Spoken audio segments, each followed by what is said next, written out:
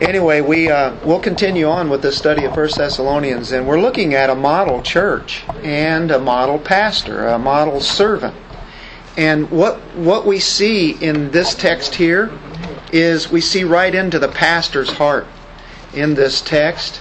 And this is how a pastor, or any Christian for that matter, really should feel for their brothers and sisters and that are in Christ. And of course we go deep, I believe, into the heart of Paul here to see he had a genuine concern. We see that quite frequently, but his real concern is their growth and the strengthening. And he's been saying that throughout Thessalonians. And he knows that when a person trusts Christ, whenever the Spirit of God has come into them and they become converted, they're born into the family of God, they're babes in Christ. And remember, this church at Thessalonica is a really new church whenever he's writing this letter. He had been there just a short while. Babies need to grow, right? He has to leave. He has been run out of town. And you have babies there. They've been given a good foundation, but they need to crawl, and after they crawl they need to be able to stand, and they need to be able to walk, right? And Paul is really concerned about there needs to be somebody there to help them get there to that next level. And you remember Thessalonians has already talked about a spiritual mother and a spiritual father, and for that matter, how often do we see brethren, brothers, right? So we're talking a family of God here, and he's a spiritual parent.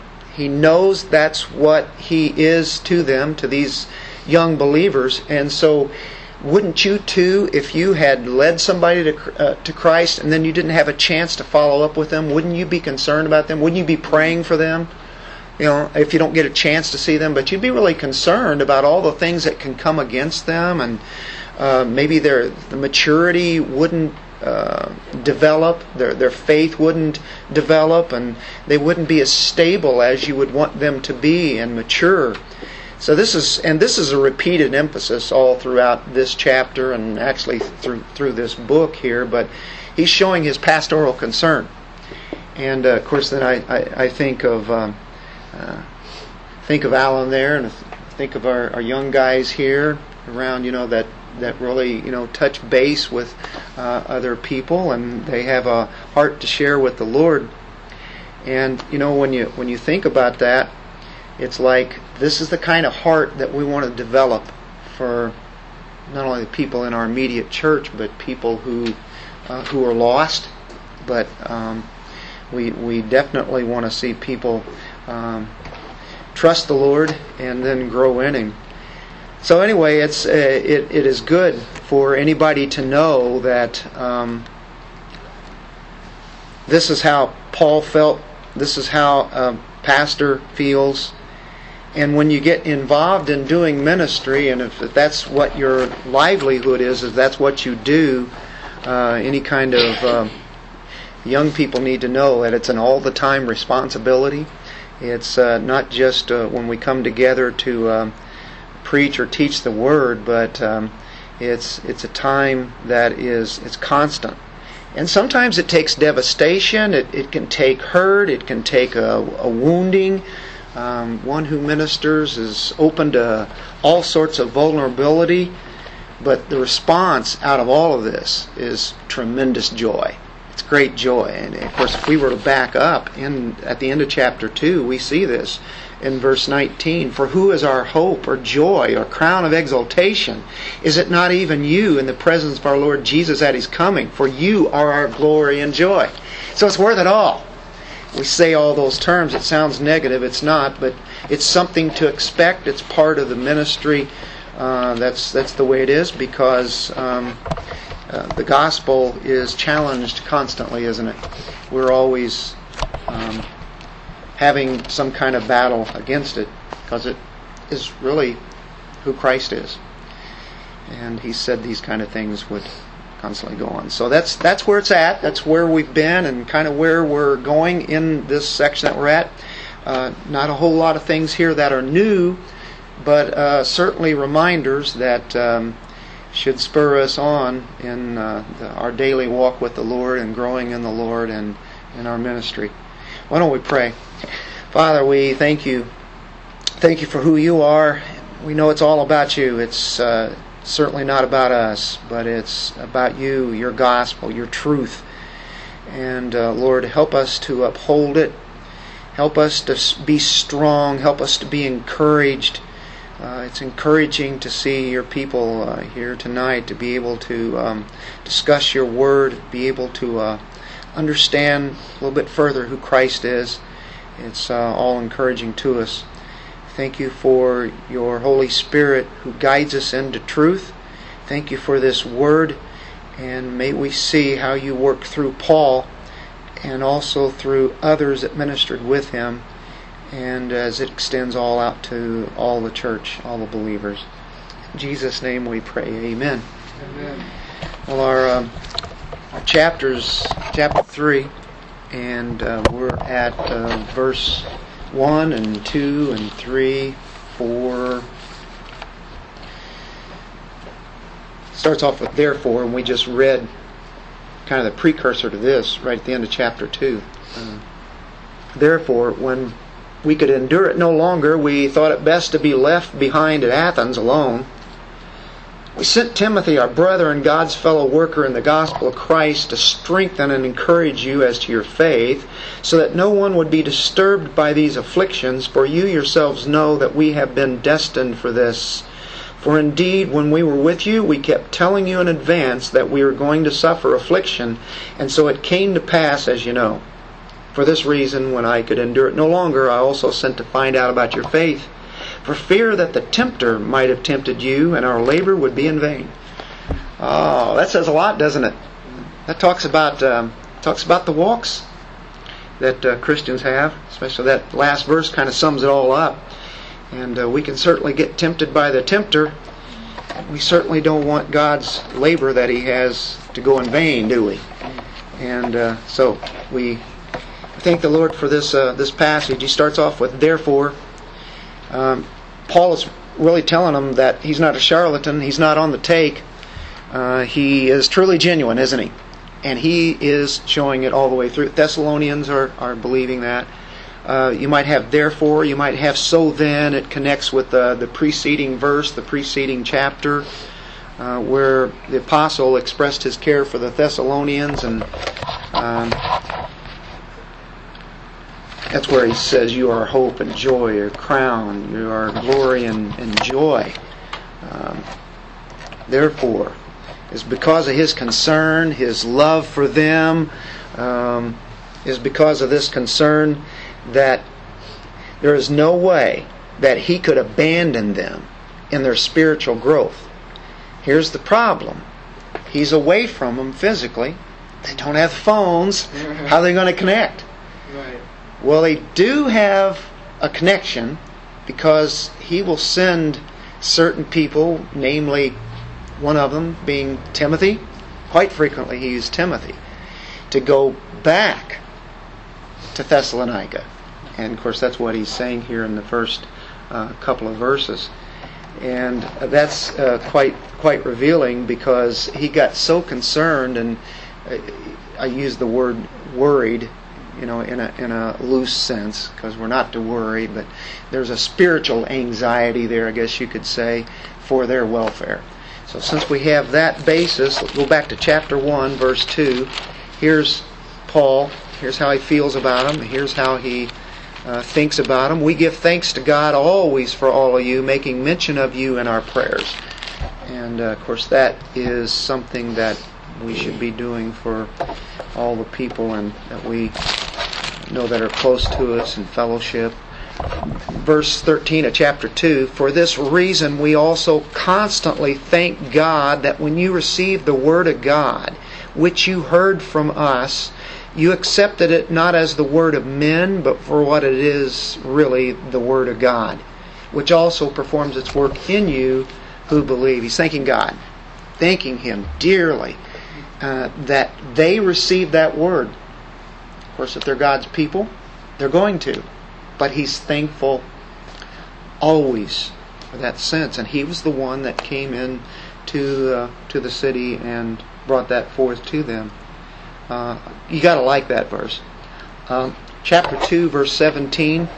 But we, brethren, having been taken away from you for a short while, taken away, persecution, in person, not in spirit.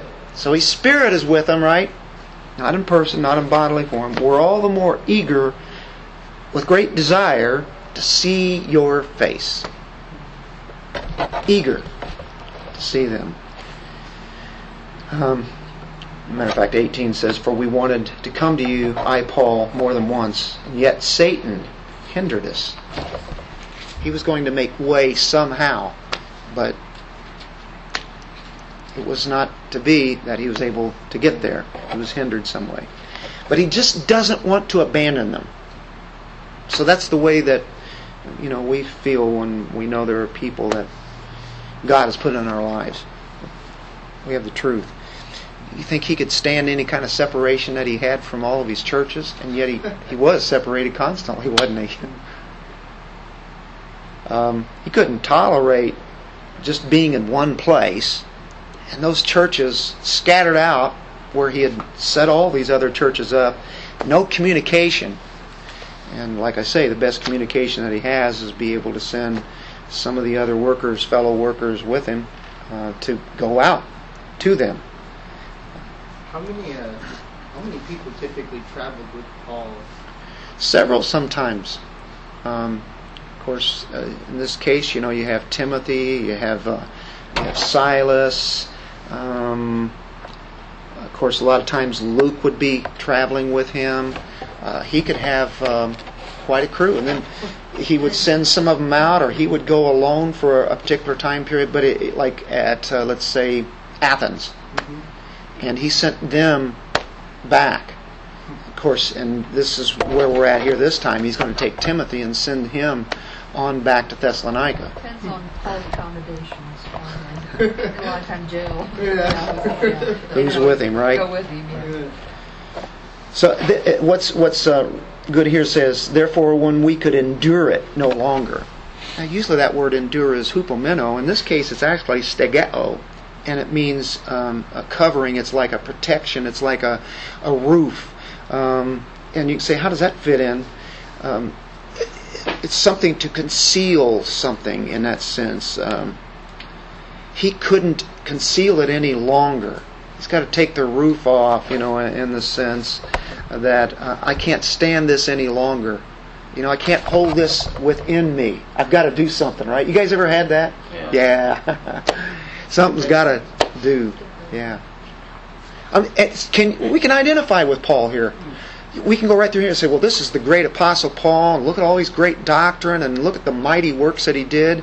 Now he just opens up his heart and he says, we can say, I know exactly what he's talking about. He gets on that level. That's when you minister to people. Whether you have a name for that or whether you don't, we're all ministers, we're all servants of the Lord, right? So one reason that he's concerned, probably one of the biggest, is that they're under persecution. He left while he was being persecuted. They are under persecution. It's only a few months. They're a baby church. They had no mature leadership. So when we think about that, next time that we read Thessalonians, let's say by ourselves, just happen to be reading the Bible and we go in there, if that'll stick in our minds, this was a young church, but they're a model church. They're really a church that, what God has in mind. And there have been books written about this church at Thessalonica. And it's very helpful as we look at it. This is be one that I'd recommend pastors to read. So you're saying there's like historical evidence of the events that took place here, besides the Word of God? Well, in itself, as far as what Paul's relating here, and we know in the book of Acts, right. In chapter 17, you have Thessalonica. We see what happened there, and then we see how he was rushed out of town. Right. He had to get out, and they went to Berea. course, he had to keep leaving. Gospel was not received very well by some people. By others, it was. So you have difficulties, you have hostility.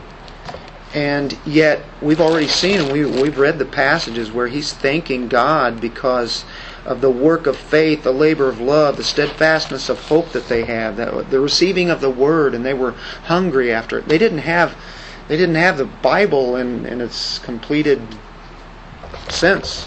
I mean, they had the teaching from Paul and Timothy, of Silas, and so that's pretty incredible. And now that's why he's really concerned. So he writes a letter and writes 2 letters to them, and that had to be encouraging to them to receive that. I think it's an extreme affection, deep. He has a deep separation, so he has a deep affection, wants to be with his people. And, I keep saying there's feelings here, and feelings really do come into place if they're put in the right order. We have fact, we have faith, and then we have feelings. God created those, but it has to be in its proper areas. So, but I don't want to write emotions off. I tend to maybe do that sometimes whenever I'm hitting with doctrine, and here's the faith in that doctrine, but then the emotional sentiment is there. But it's not simply an emotional sentiment here, and just leave it at that. He wants them to be protected. He wants them to be perfected. He wants them to have strong encouragement, and that they be growing in the Lord in maturity. And it wasn't just for fellowship to have with them. We long for that with God's people, don't we? One of the reasons why people meet together and discuss God's Word. But he's distressed over their spiritual infancy. Wants them to mature even more, even as much as they already have. So that's why I say this is an all-the-time responsibility. It never leaves. Even if you want it to leave for a few minutes, it's still there. It doesn't go away. It's there. If God puts it into your heart to do any ministry, you'd like it for it to just disappear for maybe certain times. And it's unrelenting. There you go. You're smiling back there, Alan.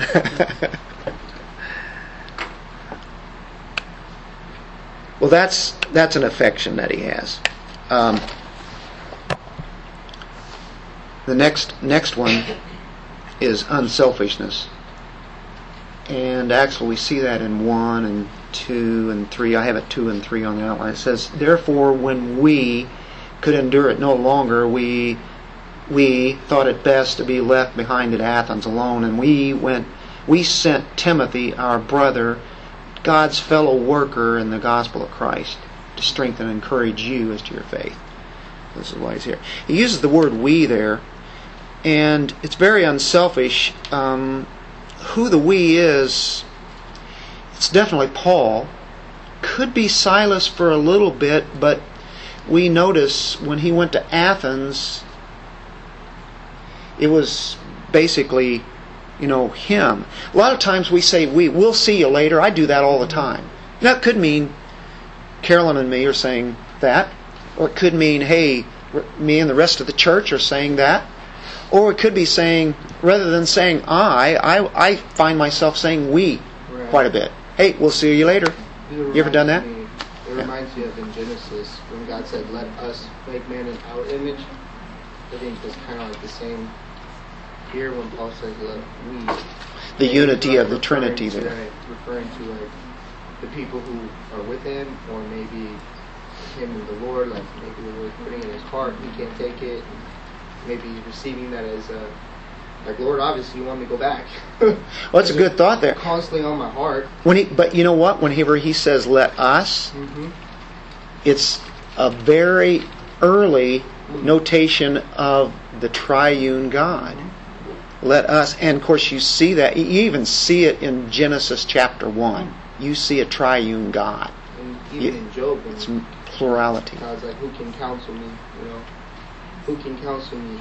Can man counsel me? No, man can't counsel. So when the Lord said, "Let us," I always ask myself, He's got to be talking to, Jesus Christ, Holy Spirit, because who else would counsel with God? Who does God need permission or authority from? Yeah, they had a tremendous fellowship, didn't they?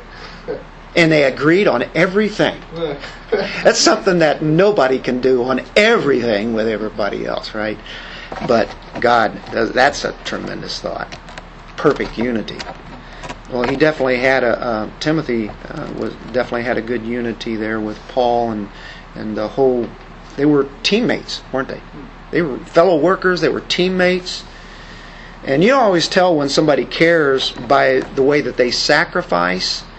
And now Paul could use Timothy in a lot of ways, and he's going into areas where he's never been. You need all the people that you can get, right?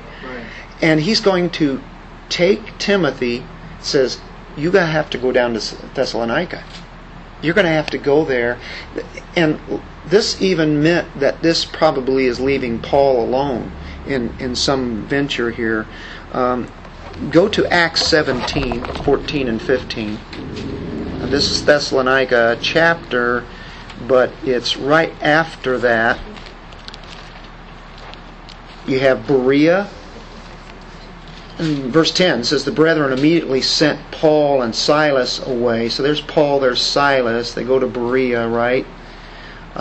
If we go to 14, then immediately the brethren sent Paul out to go as far as the sea, and Silas and Timothy remained there. So you're Berea, now we're at the seaside, right? You had Paul, Silas, Timothy, and Silas and Timothy evidently are remaining there. Now those who escorted Paul brought him as far as Athens. There's an escort receiving a command for Silas and Timothy to come to him as soon as possible. So now he gets his escort, but he goes into Athens and he doesn't have Timothy or Silas at his side. It's him. But he wants them to come soon. And we know in Athens he was waiting for them. And so there, I think we see that he is alone. So anytime that he would send out some valuable men, it was a sacrifice. You lose somebody, but they're going to use it to minister to somebody else. Well, Dennis, even though he was alone there, the Thessalonians know of these other men that were with Paul. So the fact that he's saying we, I think he knows, I think he is referring to the other men that he has. It can be some people that have escorted him, that are surrounding him. Know about. And a lot of times, and that is the case. And sometimes, whenever he's saying that, he is saying it because he's not an I kind of person. Right. And you're right. So you see different comments on that, but we realize that most of the ones that he was with at that time, at least in Athens, but God always brings him to other people though too. Look at chapter 18. This is where he goes. He's had Athens. Now after Athens he goes to where? Corinth. After these things he left Athens and went to Corinth. There's where he runs into who? Aquila and Priscilla. As they get to minister together. And then verse 5 says, but when Silas and Timothy came down from Macedonia, so he gets united back with them again. So he sent maybe like a messenger? He sent his own men back to go get Silas and Timothy?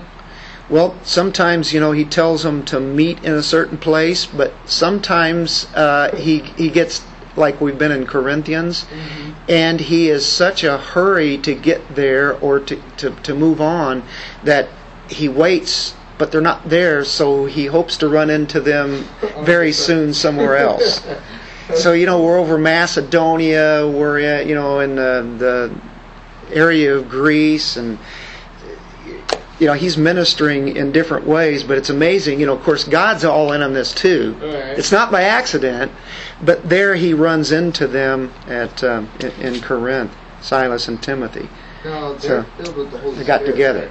Oh yeah, Right. they're spirit-filled. Even Sure are. Timothy, he's a new add-on, right? Well, yeah, it hasn't been too long, and that's what's amazing too, how quickly that he picked up. Of course, he had been taught by his mother and his grandmother, so he got really good basics. Right. Paul seems to be the one who led him to the Lord. It seems like he's the father in the faith, or if nothing else, he's the one that made him very strong. But most would say that he's the father of Timothy. Timothy is a son in the faith to him. All that it meant. So, but he had been taught well, very grounded, and by the time that Paul gets that forth, it's that's why Timothy was very much so, and that's all through here. This matter of fact, this book of Acts is the acts of the Holy Spirit. This is the power of God's Spirit working through the apostles. Now, a lot of titles will say, does yours say the Acts of the Apostles? And it is, but it's really the power of God's Spirit that is working in all this. Now, I have the Acts of the Apostles in mind. Most of your Bibles will say that. But a lot of commentarians will say that ultimately it's God's Spirit that is working through them. But it's both, Right.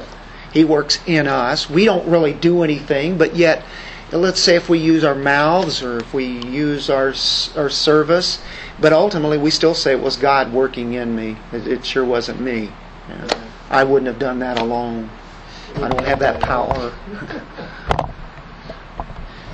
Okay, how about 1 Corinthians 4:17?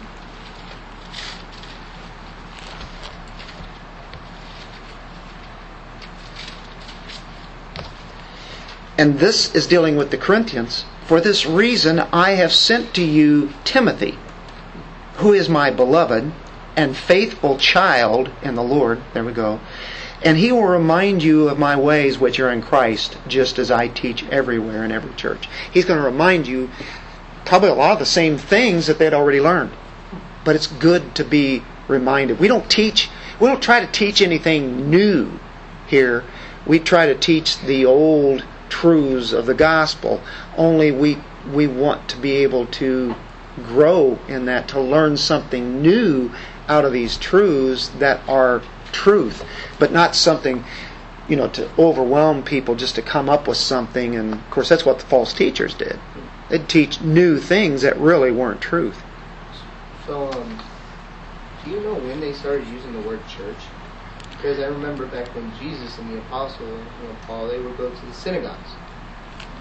So did they still go into the synagogues? Or are they just kind of going to the churches that they established? Well, let's see.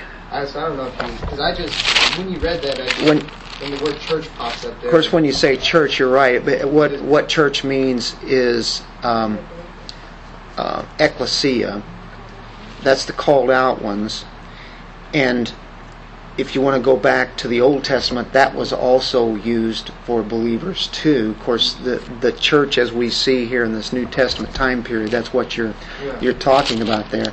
They were, it's kind of interesting, they were called Christians first where? At Antioch? Do you remember that? You first see what Jesus talks about the church in the Gospels.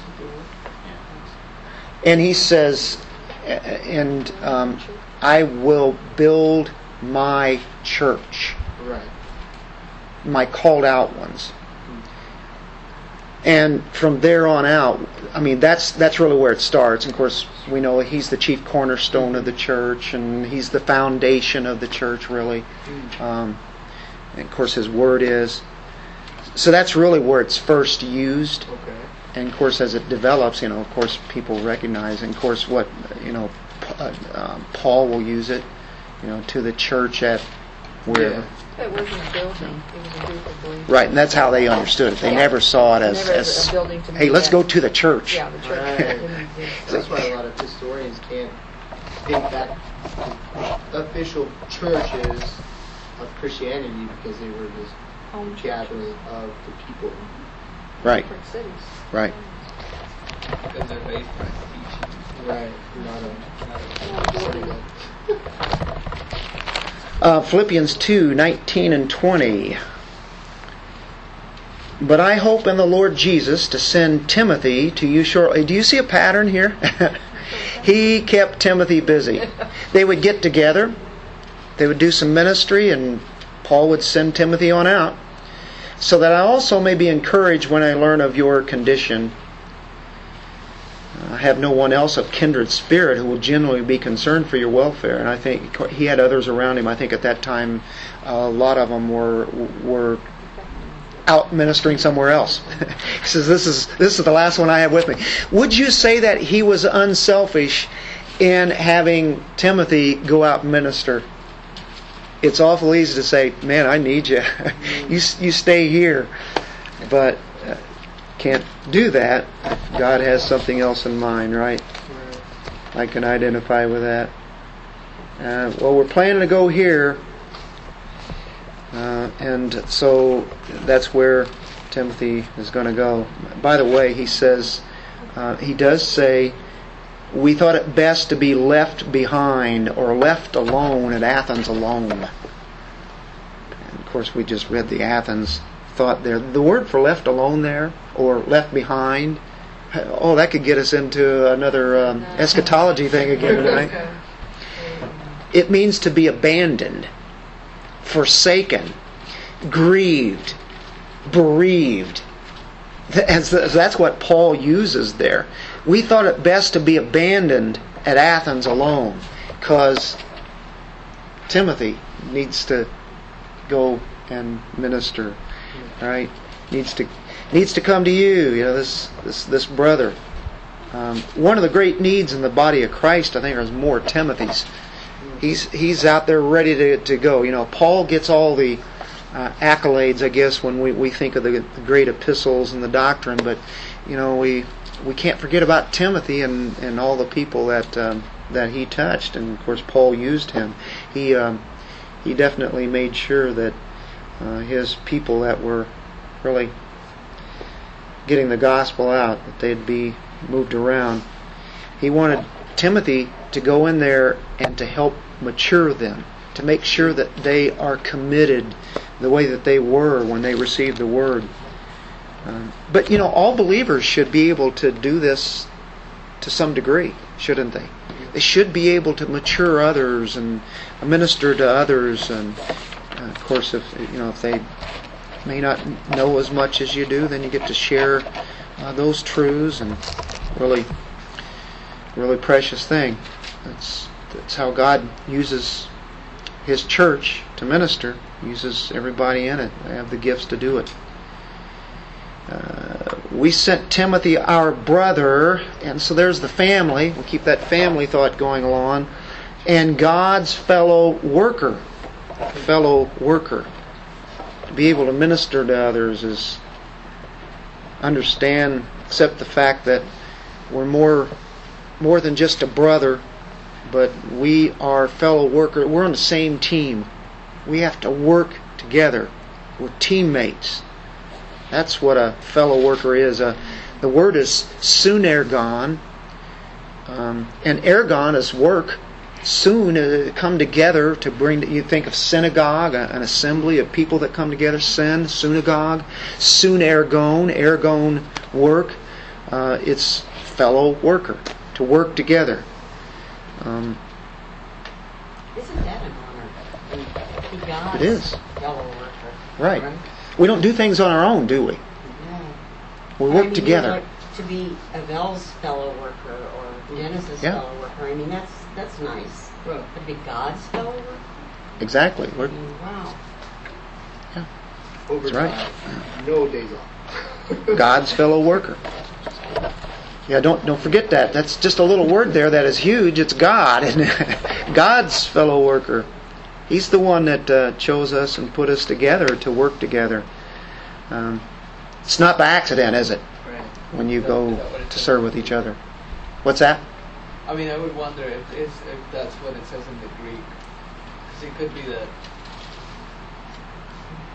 it means God's, like fellow workers under God, Mm-hmm. as opposed Belonging God. to Him. You know, that's the reason. What's like fellowship?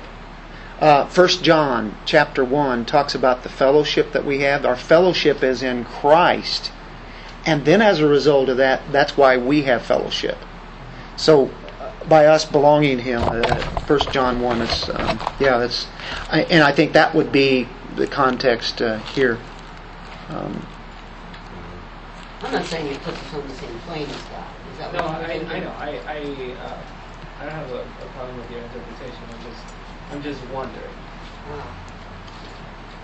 Well, here it talks about fellowship. It's along the same lines, talking fellow worker. But in verse 3, what we've seen and heard, we proclaim to you also, that you too may have fellowship with us. There's fellowship amongst believers. And indeed, our fellowship, and there's what qualifies it all, is with the Father and with His Son, Jesus Christ.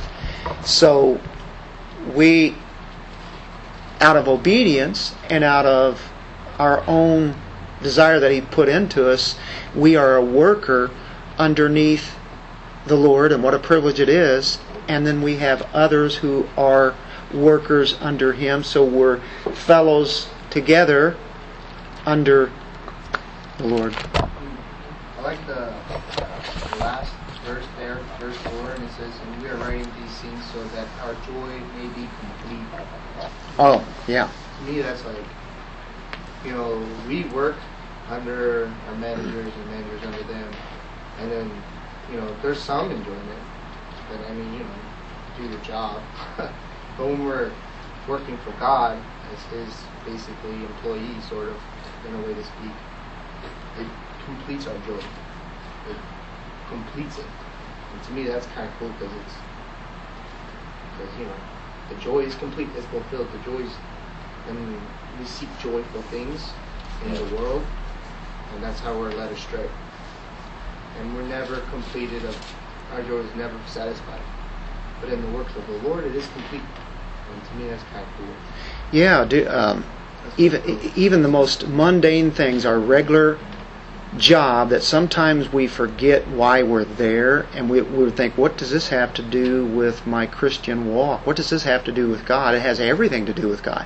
Matter of fact, everything that we do does. And don't you think that He cares about that job? But sometimes I can get nonchalant in my thought about that job, and it's just as important as anything else that we'd have, because whether we show God's glory, whether they get it or not, we're giving God glory in that we realize this job He gave to me, this job which allows to be able to pay bills, to whatever it is, the Lord has given this to us, right?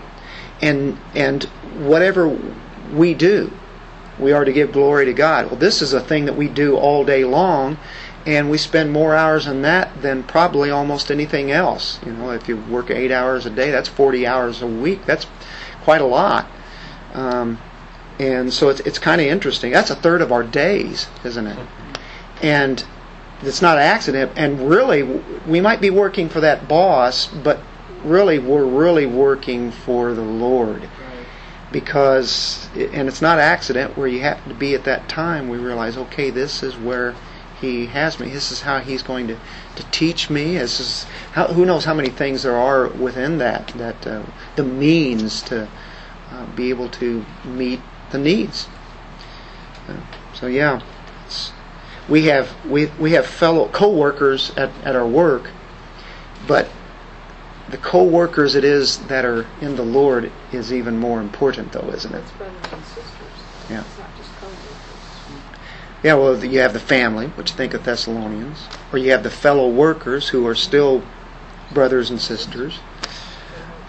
I have Colossians 3:23-24 on a piece of paper over my computer. We need to hear that out every time, don't we? We need to keep that ever before us, because it's easy to forget. Yes. Do you have it in front of you right now? Yeah. You want to go ahead and read it? Yeah.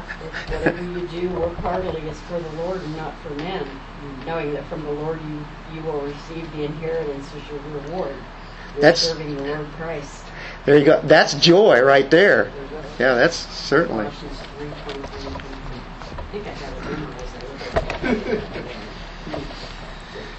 Okay, so he says, our brother and God's fellow worker in the gospel of Christ. So we're all out in the fields working, whether we're working side by side or we come and we see each other, a couple times a week, that kind of thing. We're working together, whether we happen to be side by side or not.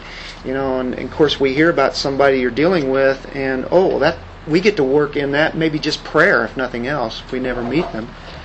But the gospel of Christ, the good news of Christ. So you have God's fellow worker in the gospel of Christ. It's awful easy to kind of gloss over those because we see it so much. But that's what it's about, isn't it? God's gospel of Christ. And here it is. Here's the last one, point 3. So that they be strengthened and encouraged as to your faith. Strengthened and encouraged. 2 key words. Strengthened is sterizo. Kind of reminds you of steroids, doesn't it? Support, to stabilize, to strengthen, to buttress. That's the idea. It points to one of the basic needs of all Christians. That's spiritual stability. You ever feel weak spiritually sometimes? We need to be built up. We need to be strengthened. Man, inherently, he's born as an unstable, emotional wreck. You can see why everybody, they follow their emotions, and some of them are really that. They're wrecks, emotional wrecks, because they're led by their emotions, and that's all they know, so they go by the emotions. And boy, you're in all sorts of trouble when you follow your emotions without the facts and the faith. Mentally, spiritually, a tendency to fluctuate constantly. Moods go up and down. Viewpoints, attitudes, behavior. They can be caused by all sorts of varied problems, can't they? They all come our way. It's problems in life. Trials, temptations, personal weaknesses that we've always had, we still have. Ignorance of biblical truth. If we are ignorant of biblical truth, then what is happening is our eyes come off of the Lord. Keep your eyes on Christ, right? Seek for Him in the truth, or else we can start being disobedient, and the stability that we have now becomes weakened. It's been shot at. Cannons coming from the enemies in all ways. Timothy was to come in there and remove all the instability that he was going to find. Even at that. That'd be a fun job. Yeah. Where in verse 3 does it use the word strengthen? In verse 2. We sent Timothy, our brother and God's fellow worker in the gospel of Christ, to strengthen and encourage you. I have verse 3 and 4. I have these numbers kind of out of whack here a little bit. This whole context here kind of hard to divide up. But yeah, that's actually in verse 2. Sorry about that, Barb. I don't even have it in verse 2. What word do you have there? I'm not sure. We're talking about worker in the gospel of Christ to establish, right there. Establish. That would be the idea of strengthen. It means to establish, support, sterizo. Yeah. Look in chapter 3, verse 13. This is what it's all about. This is why we're here tonight. Do you know that? We're here to help us be a little more established, to be more strengthened. His Word can do that. It will do that. Verse 13. Guess what, Barb? That's what he uses here. So that He may establish your hearts without blame and holiness before our God and Father at the coming of our Lord Jesus Christ with all His saints. That He may establish your hearts. How about chapter 4, verse 1? Finally then, brethren, we request and exhort you in the Lord Jesus that as you receive from us instruction as to how you ought to walk and please God, just as you actually do walk, that you excel still more. What's he saying there? You are walking in it. You are excelling, but we want you to what? Excel even more. You know what that means? You can't be stagnant. You can see somebody grow and they can do really good, and you can say, well, hey, they're not as far as they need to go. That's ridiculous, isn't it? constant growing. For all, the ones who seem the most established, they still have to be strengthened. But they are to be established even more. Chapter 1 of Ephesians, 18 and 19. I think it's a prayer here.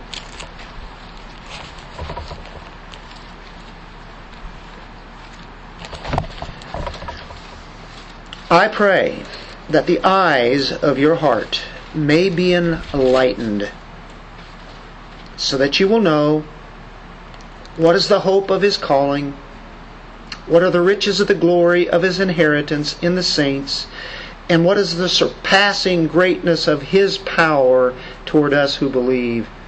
These are in accordance with the working of the strength of His might. That's how you get strengthened. That's a great prayer. Matter of fact, I think, don't you have that? You put that in on Bibles? Isn't that one of your verses there? One of my favorites. Yeah. It is the favorite, I guess. Isn't that one of our prayers that we have for people? If you don't have a prayer for people, sometimes you're trying to think of a good prayer. Well, that right there tells it all, because I can't think of something even more biblical that you can pray for somebody. That they would be enlightened, and they'd know the hope of God's calling and the riches of His glory and His power. There's where strength sets in right there. The strength of His might. And that's the idea. Acts 14, 20 and 21. Acts 14, as Paul would go through, start churches, he would come back and strengthen them even more. It says in Acts 14, verse 20, but while the disciples stood around him, he got up and entered the city.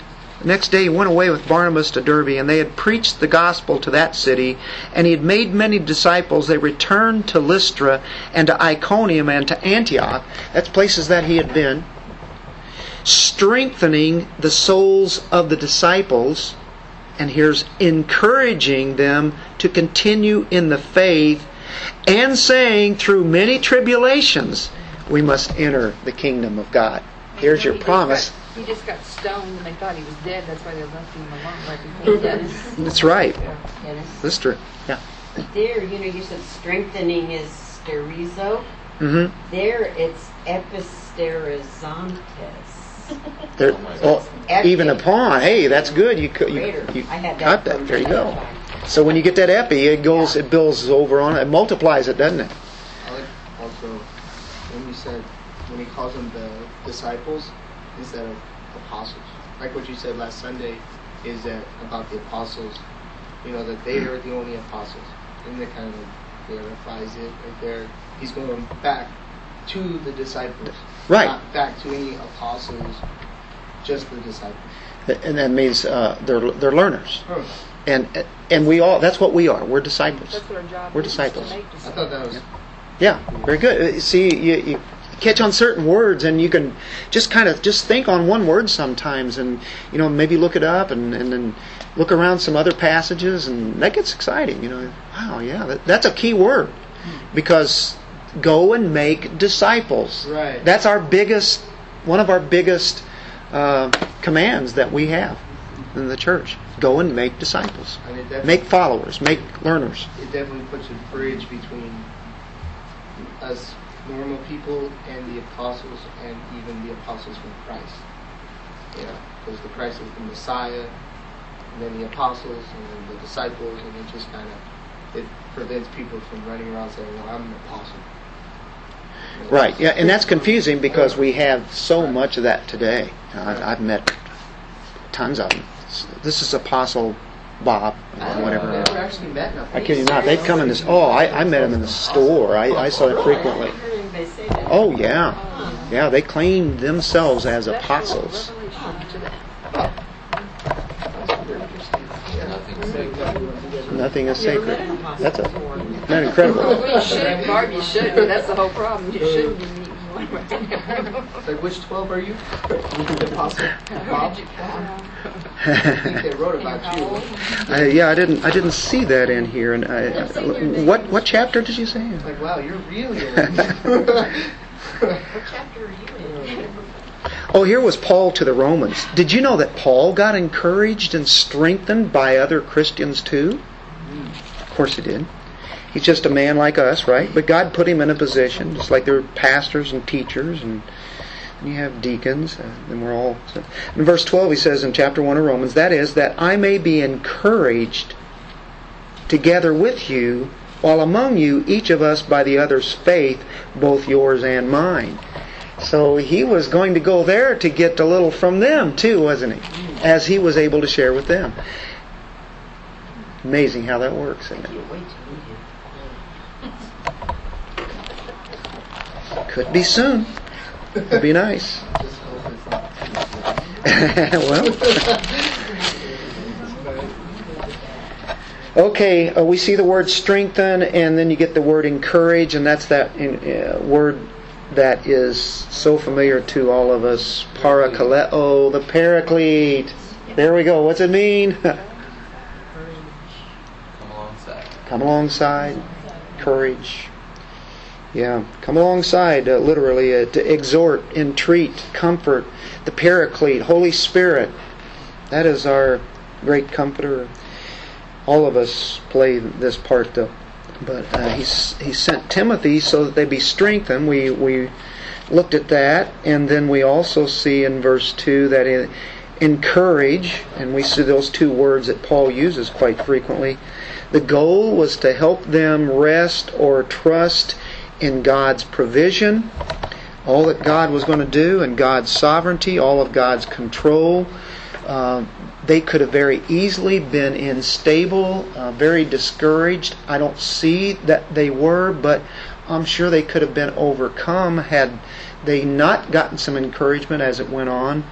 But instability comes because of the faith is weak and it's out of focus, if we can say that. Focused on the wrong object. And so easily that can happen. And it's 4 times in this section, I think verses 1 through 8, that he is talking about this idea here. One of the goals of faith, obviously, is for stability. That people wouldn't have ups and downs in their life. We want the ups, but I mean, to go up and down, the roller coaster ride, we don't want that. And that's one of the reasons for the church and all of us to be ministering in that way. What's the goal of strengthening and encouraging? And we finish with this.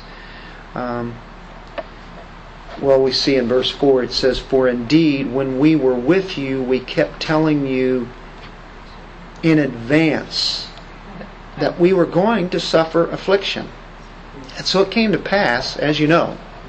You heard about it. Paul had more afflictions. They're in this thing too. They're going, does this happen all the time?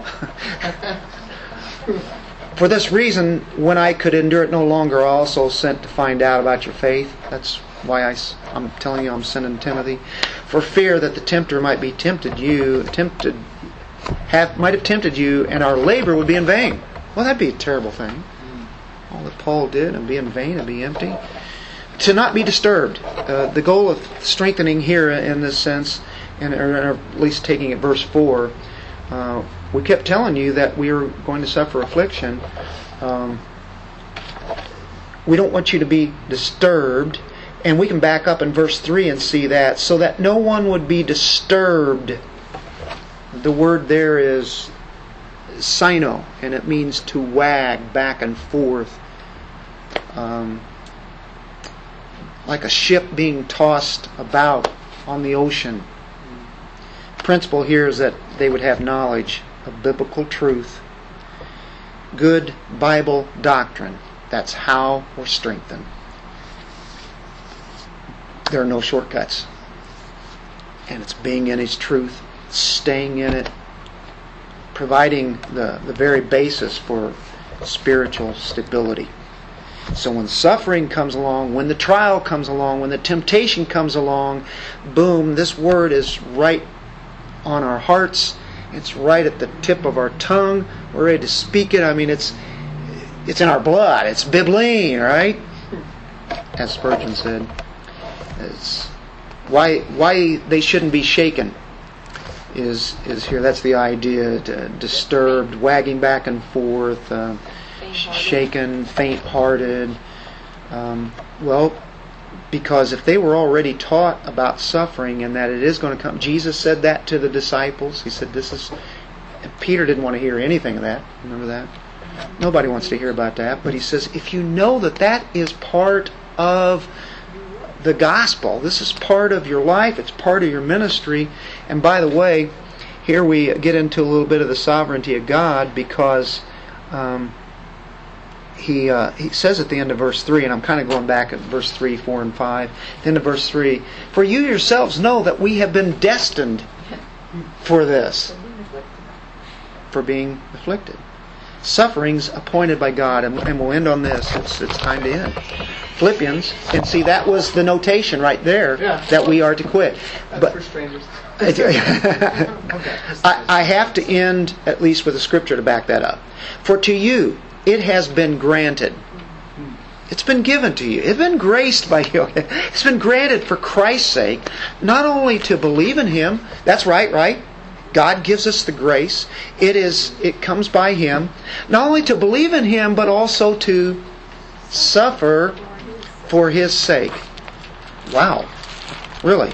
Paul told them about that before. Look at 1 Peter 4:12. We'll close. I promise. 1 Peter 4:12. And Peter is writing to people who are scattered all over the place. And he says, "Beloved, do not be surprised at the fiery ordeal among you, which comes upon you for your testing, as though some strange thing were happening to you.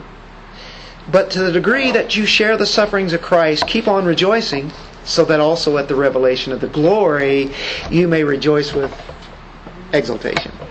There's the balance. If we just talked about tribulation and trials and we didn't have anything we were shooting for, and we get in on God's glory here, we give the glory back to Him, but don't be surprised if you have a fiery ordeal. That's part of the package. This is how I use these things to make you stronger. So if we remember what these things are about, then it can help us as we have been strengthened. Does that make sense? Little section there? Yeah, Bob. Before you close in prayer, you guys might want to keep in your prayers members of the 5 churches that Westboro Baptist is going to be picketing this Sunday here in Jeff City. The famous church from Kansas. Yeah. They're coming here to picket. First Baptist,